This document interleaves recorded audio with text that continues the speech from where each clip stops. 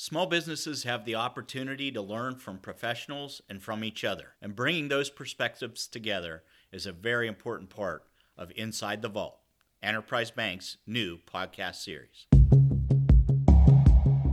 Welcome to our third episode of Inside the Vault. As many of you know who have listened previously, we've spent the last two episodes discussing COVID-19's impact on the restaurant and hospitality industry. Today, we want to stay on that theme, but expand a bit to talk about unemployment and labor-related trends, both within the restaurant and food service industries, as well as implications for the economy as a whole. As many of you know, restaurants have been among the most devastated of businesses during the COVID-19 pandemic. And actually, as we sit here today on St. Patrick's Day of all days, which is historically would have been a very strong day for the bar and restaurant business. We hear from PA Lodging and Restaurant Association that 89% of their restaurant operator members are still at staffing levels below that they experienced prior to the pandemic, which started in March of last year. So we want to discuss statistics around unemployment. We want to talk about what we expect to see in terms of short-term trends related to leadership response to the pandemic and stimulus legislation, as well as some longer-term implications for labor from lessons learned during this pandemic. Sitting down with me today is Chuck Lai, our president and CEO, who you've heard from in prior episodes, to give his perspective from an overall bank perspective and his clients in both the bank and accounting industries. Sitting also with me today is Doug Lockard, who is an operator of a number of family-owned restaurant businesses in our region. So I hope to give you those two different perspectives today so that you can get a better understanding of what employment may look like in these industries going forward.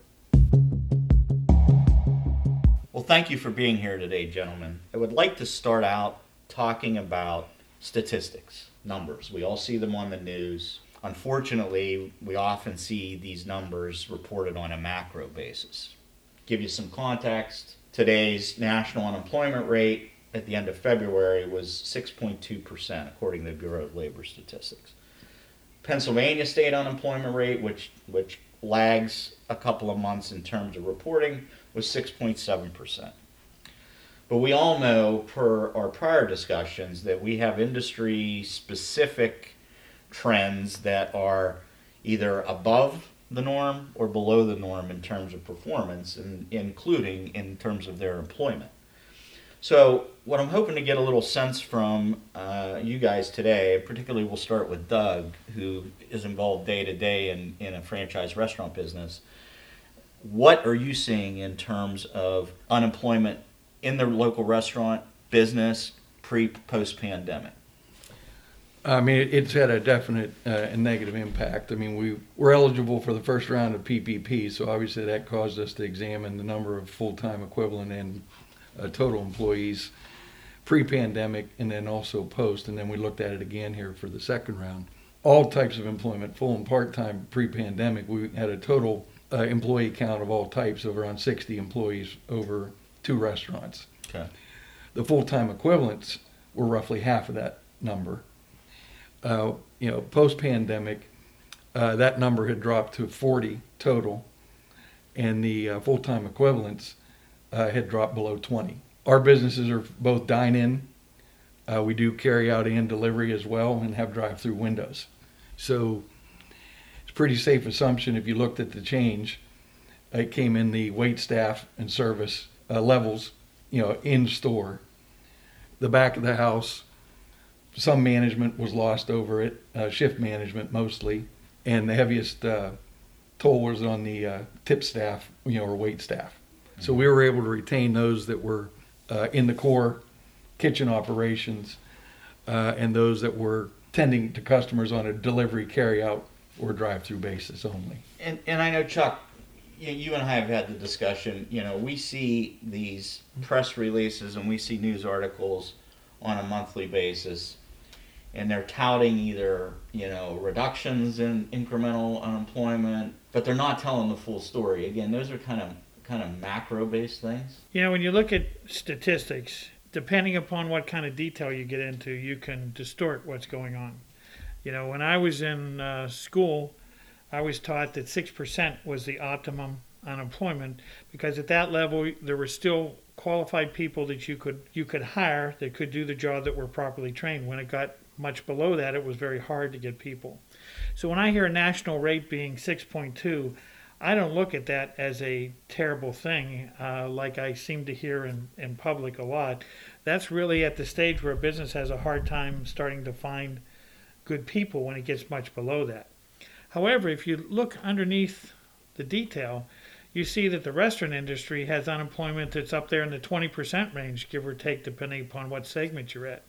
Could be greater, could be a tad less. That's devastating. That is definitely being hit. And that's why you get into some discussions and the political area to say aid should be focused on the areas that are hurt, and not into these other areas that are obviously very hot. Because if the overall is 6.2 and the restaurant industry is 20, well, then somebody else has to be much below 6.2 in order to get that average to move that way. So some segments are very strong. So that's something that I think when you're looking at discussion, you get into the detail of it to really get a good picture of what's going on. And to further that point, in our restaurant situations, we've essentially been closed down for dine-in business virtually since the beginning of the pandemic, and as we're sitting here today, we're still closed down, despite the fact that the state, in theory, relaxed the occupancy levels to 50%, and it's reported that in a few more weeks they'll go up to 75%. The misnomer there is that 50% and 75% mean of your total seating capacity. When you apply the social distancing requirements, as well as the other measures the Department of Health and the CDC require to be followed, it's not 50% or 75%. We learned early on in the pandemic 50% capacity with those other restrictions was not viable or profitable to open our dining rooms for the public. So, Doug, you alluded to it a few minutes ago.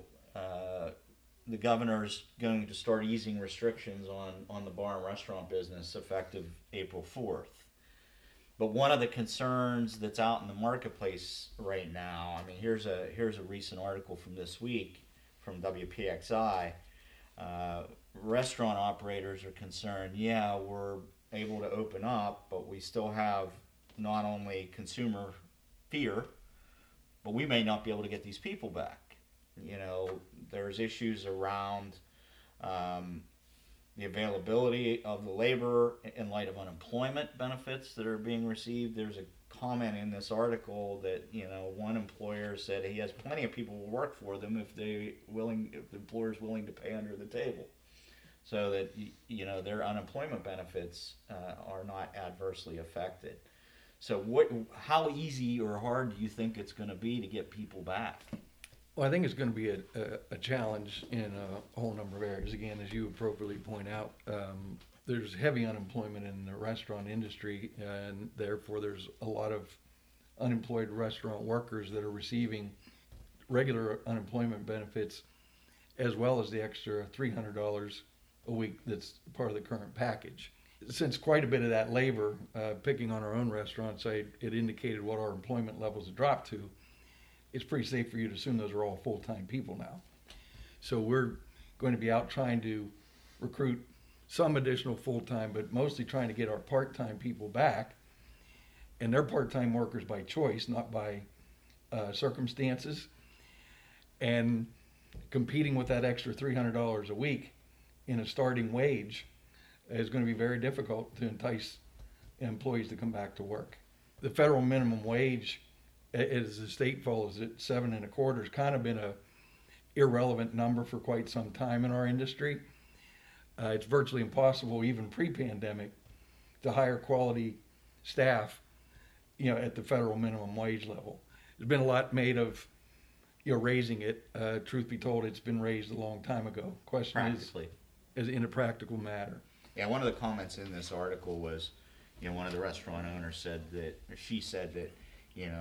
probably the best solution is they're just going to have to up their wage rates to try to get people off of unemployment and give them incentive to come back. And if you believe that most of those part-time employees were at the federal minimum wage, that would probably be a valid comment. But there is virtually no one in our restaurants, except maybe in their first week of work to make sure they're going to stick, that's at the federal minimum wage. Right. So understanding that to be the case, and again, other chain restaurants, McDonald's and others, are starting most of their employees at $10 an hour. Throw the $300 a week on that unemployment is affording over and above. They're making much more than that, sitting on the sidelines. Right. So attracting work back at even $10 an hour when the extra $300 a week is out there is very challenging. Yeah. But beyond the unemployment, disincentive as well. Chuck, do you think there's really some true displacement of labor related to people having to find other vocations? I think there's a conceptual struggle going on right now relating to unemployment. For us old people, unemployment, which I think all of the population got behind this program, was designed to help somebody who lost their job, and while they were looking for another one and temporarily unemployed, we were helping them so they kept a roof over their heads and the food, and they didn't lose their home or whatever the case is. But if you look at what's happened to this program, it has turned into almost like a secondary source of employment for people. If you're in the landscaping business, it's a seasonal business. These people don't work in the north, at least, from say November through March. Well, and the same with a lot of the outdoor construction. Well, these people have learned that what they do is they work during the year and then they go to unemployment, and that's their supplemental income during the off season, and it's evolved from its original intent. And then that has now started to evolve when you have the federal government go in and actually pay the amount of money that they paid during this COVID time period to help people. Well, they've taken it to such levels that now people are deciding, well, I don't want to come back to work. I want to stay on this. And even leadership isn't really doing what they're supposed to do, because if you follow the law, if you're offered a job, you don't get to have unemployment. But as you know, in our state, our governor was asked that directly, and his response was not, well, that's against the law. You have to go back to work if your job is reinstated. His answer was, well, if they don't want to come back, you have to give them a raise. Well, I'm sure that was a slip up, but it shows culturally how our mindsets are changing relative to this program. This was there as a temporary fix. And this is all becoming, as the culture changes as to what unemployment is, the whole thing gets turned upside down. In the bank right now, we have a construction company that helps us fix up properties so that we don't leave them in the community in a blighted place when we're reselling them. We currently, for months, have posted jobs, construction jobs, where you don't have to pre-knowledge, pre-education. You just come in to work and show up on time. You get $17 an hour, so that's a $34,000 a year salary, effectively. You get health care, you get 401k, you get an ESOP retirement plan, and nobody's applying for the job. We can't get people to apply for this job. Now, that if you sit down and you look at the 6 o'clock news and it says there's huge unemployment out there and things are terrible, how can that be? There's a real disconnect going on here, and what people aren't getting is, in our country, there's people that balance lifestyles. They have different desires and ways to live their life. Some people are driven to make more money, work harder, and to grow. Other people are not. They need food and shelter, and then they're doing something that they like. I have friends whose children are out of school, and they have 4-year degrees, and they're very capable, and they're really good kids, but right now what they want to do is they want to guide on the river, and they want to be a ski instructor in the wintertime. Now, I'm sure if you look at their income stream, they're like close to poverty. And they're going to get this aid. And you know where that aid's going to go? In a savings account, because they like living this way. Yes. And so you've got a group of people like that, and then you've got a group of people that really do need help, and you put that together with a program that's supposed to be a temporary program and not a long-term program, and everything is getting mixed. We're not sending good policy, good signals through, and it's creating a really tough time in business because we are having a hard time recruiting people now. At the same time, you've got politicians trying to support people. That makes it even harder to recruit people, and you're not letting people come into the country. Those immigration has been shut down, so that workforce that likes to work physically and work hard is being slowed down or shut down, and it's screwing up supply chains. The restaurant industry will not come back like it did. They're going to have a very hard time getting people, and so are a lot of other people. Whether you're a pool installer, whether you're a landscaper, whether you're in the restaurant industry, finding people is the hardest thing to do right now. And yet there's a complete disconnect in leadership that they don't get it. So Doug, you brought up the topic of minimum wage. And as we all know, the government's pushing hard for an increase in the overall minimum wage, even though from a practical standpoint it might not be as dramatic as it looks on paper for some of the reasons that you talked about. But how do you expect that minimum wage increases is going to affect employment? And you can talk specifically about your employee base. And then more so, I want to talk about, is this really the right time from an economic standpoint to really be pushing this initiative? But give us a little feedback on how you think minimum wage may affect your restaurant. Sure. In our specific restaurant type, I mean, we have as I alluded to earlier, we have a fairly significant amount of part-time employees, and again by choice, not by their circumstances. When minimum wage gets pushed up to such high levels, there's an investment an employer makes in the employees in the way of retention. Chuck alluded to benefits and other things. Clearly, you want to do those with good, talented employees to retain them. Well, much of our labor force in our restaurants are students, high school, all the way into college, and they're not working with us with the intent of making that their career. It's very difficult then for a business like ours and many restaurants, to pay the minimum wage along with the other costs of employment to at those high levels to temporary employees, meaning they're only going to be working for us while they're attending the university or other short-term means. So it's going to likely force business like ours to actually get away from part-time employment, certainly pay a better wage, but retain and recruit higher quality, more permanent employees. In most communities, ours is no exception. There's a significant labor pool that the part-time job suits their needs. They're trying to advance their education, their career, supplement, in the way of a second income. Going to make that much more difficult, to accomplish in the type of restaurant operation we have. So it could have a disparate impact, like in your case, you're in a college town. So it could have a more significant impact in an area like that where there is such a predominance of student or part-time labor. It will, and again, there are other restaurant types, obviously in our market, like most, going to have a similar effect on many of them, reducing the potential opportunities for part-time labor because of the investment and the cost. Yeah. So the timing of this whole thing, Chuck, your thoughts on, we're coming out of a pandemic, and we still got certain industries that are hurting. Is this really the right time to be pushing a minimum wage increase? Well, whenever there's a wage adjustment to your cost structure, it has an effect. Obviously, it either you raise prices or it hurts your bottom line. Both of those options are going to be very challenging to do if you're in an industry that's just been hit with COVID and you've been hurt.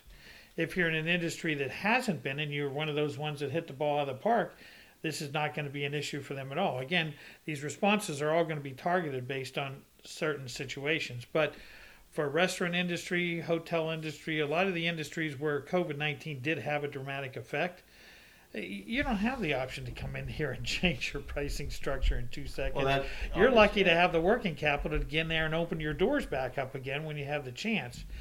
And what you forget is in the real world, this is a competitive world. If I need somebody, I have to pay up more. people then come. Then somebody else pays more to pull them someplace else.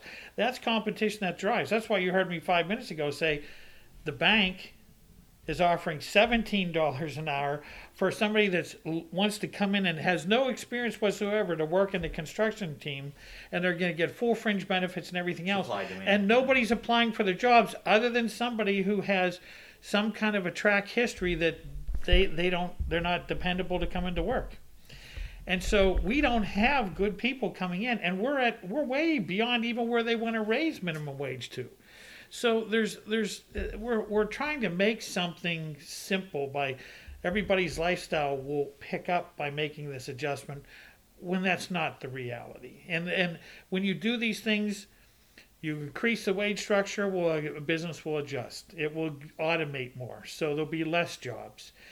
There's a lot of different ways to operate. Just raising minimum wage as the nirvana to fix things is just not having a real experience in business to understand. Common sense tells you that's not to fix. We're in a competitive society. That's not going to change anything except shock a bunch of people out of business and shock some cost to raise prices, and then it'll adjust. And ultimately, then prices, cost of living changes, people's lifestyle, then they need more and more. There's a competitive productivity aspect that you can't get rid of. So we've all seen, some extreme changes in employment conditions, how people were working, teleworking during the course of the pandemic. And I think we can all agree that some of that will stick, on a more permanent basis. So I'm interested from an employment perspective. Let's talk about the restaurant business. What do you see permanently changing from an employment perspective? Well, I think there's going to be a push in certainly the restaurant segment we're in. We were fortunate to be able to somewhat pivot and do the carry-out delivery and drive-through business. There's going to be a much bigger emphasis on that. That's going to restrain employment because that's back of the house in production versus the front of the house wait staff. While many restaurants, ours included right now, are going to find it difficult because of the physical size to reduce tables and things of that sort. The restrictions are going to do that, but if we get back to normal, I don't see seating capacities going back to the levels they were in most, if not all, dine-in situations. So moving forward, I think you're going to see the physical facilities of many restaurants shrink as to the dine-in. Kitchen capacity probably increases, but I think the net trade-off is a loss of jobs. You think the net between servers versus cooks, there will be a net loss? I believe there'll be a net loss, overall. And that trend, I believe, really is already showing itself during the pandemic, and will continue to prove itself going forward. So, Chuck, you're running a financial institution, obviously. So it's white collar workforce. There's some statistics I have that obviously white collar workers have more flexibility in how they work. Particularly versus a restaurant employee, because it's a person-to-person, in normal times, a person-to-person service-based business. So what do you see changing in terms of how people work, not just here at the bank, but in the office environment in general? We kind of look at that. Obviously, working from home is a possibility in this type of business, unlike construction or other businesses where it's physical. I know there's huge discussions where we need to shift to go home, cut overhead. I personally don't see the productivity gains from shifting to home. There's a sharing of information, working as a team, that is more productive when you're close and you're able to touch, feel, communicate. It's like having a Zoom meeting is not the same as sitting across the table with somebody. Even your communication skills, body communication, your face communication, in addition to your verbal communication, sometimes send different messages than just listening to audio. When you're having a group meeting, the creativities, the camaraderie, those things typically generate a productivity synergy where when you come together, 1 + 1 gives you more than 2. I'm not sure I see that same kind of productivity level when people are working at home individually and then trying to share information and coordinate. It doesn't work as smoothly. I think people are going to have to sort out, from a productivity perspective, where their comfort zone is with that gained productivity versus the increased cost of having overhead to bring everybody together. And I think that differs from industry to industry, but I don't think it's going to be, as you've heard, you almost hear people react like, say, oh, everybody's going to be working at home now because this worked fine. Well, it's not working fine for a lot of businesses.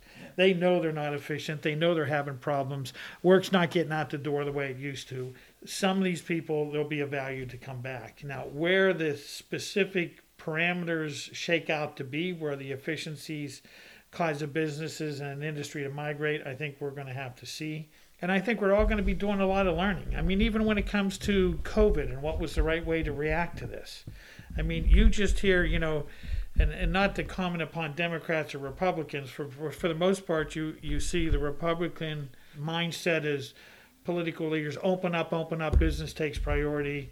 And they're moving in that direction versus the shut down, and health takes priority. And obviously we know in the real world there's a balance. And so you start to look for examples as to what creates the best balance. If you look to Florida, that Republican governor opened up a lot. And you heard him criticized all the time in the news. California, the very opposite. Now you're looking at it, they both have had a year and they've done what they've done. The numbers for deaths and sicknesses, they're almost the same. So people will look at these kind of things and hopefully learn from it. I mean, this isn't a political comment. You look and if you're a good leader, you look and say, what happened? What did I do? And how can I learn from it and improve? I think in business and hopefully in leadership, they're all going to do this. And there's going to be changes, but the settlements, we have to see. It's going to show now in the next year or so where we evolve. I mean, you have a real push for people that Amazon's going to take care of everything. You're not going to go shop anymore. It's going to come. Well, use your common sense. If you went to a store and you did all the work to buy versus somebody else did all the work. They picked the product, they delivered the product, they brought it to your house. You didn't drive anywhere, you didn't do anything. They just brought it there. And you think that's going to be the same cost as you going out to do it? It can't be in the long term. There's more costs associated with the complete personal service than there is a different type of you doing part of the work yourself. Now, at some point in time, that'll all shake out through the profit and losses of the businesses, and everything will shake out to an equilibrium that makes sense. And so I think we're going to see in the next year a lot of these things shake out. But the exact amount, I don't think anybody knows for sure now. We're all kind of looking at this individually and seeing how this has affected us, and then we're going to evolve. And hopefully leadership on a national level does the same, although we all know the partisan effect. Instead of keeping an open mind to see what you did wrong and fix it, most people get defensive and try to justify what they did instead of making a positive change. I hope we have better leadership than that, and it grows from that. And the same in the private industry. So, Chuck, in terms of things shaking out over time as we come out of the pandemic, one of those issues that I'm really interested to see how it shakes out, and I think the bank is too, is commercial real estate and what the effects of changes in work habits and employment, particularly in the office sector, might have on that. So, Doug, I'm going to ask you to put another hat on very quickly, which is your hat of owning a real estate brokerage.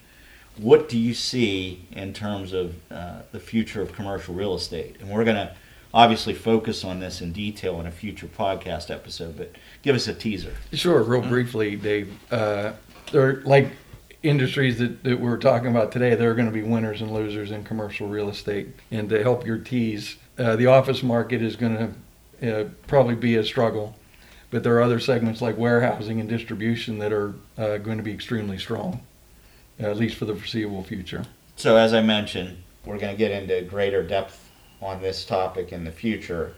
But suffice it to say, employment trends, things we've learned, things coming out of the pandemic are going to look different in a lot of different industries. And we hope to give you some of that insight as we move forward with Inside the Vault.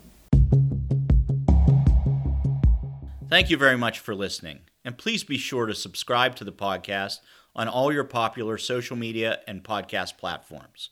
And if you have any questions or any suggestions for future episode topics, please email us at insidethevault@enterprisebankpgh.com. Thank you.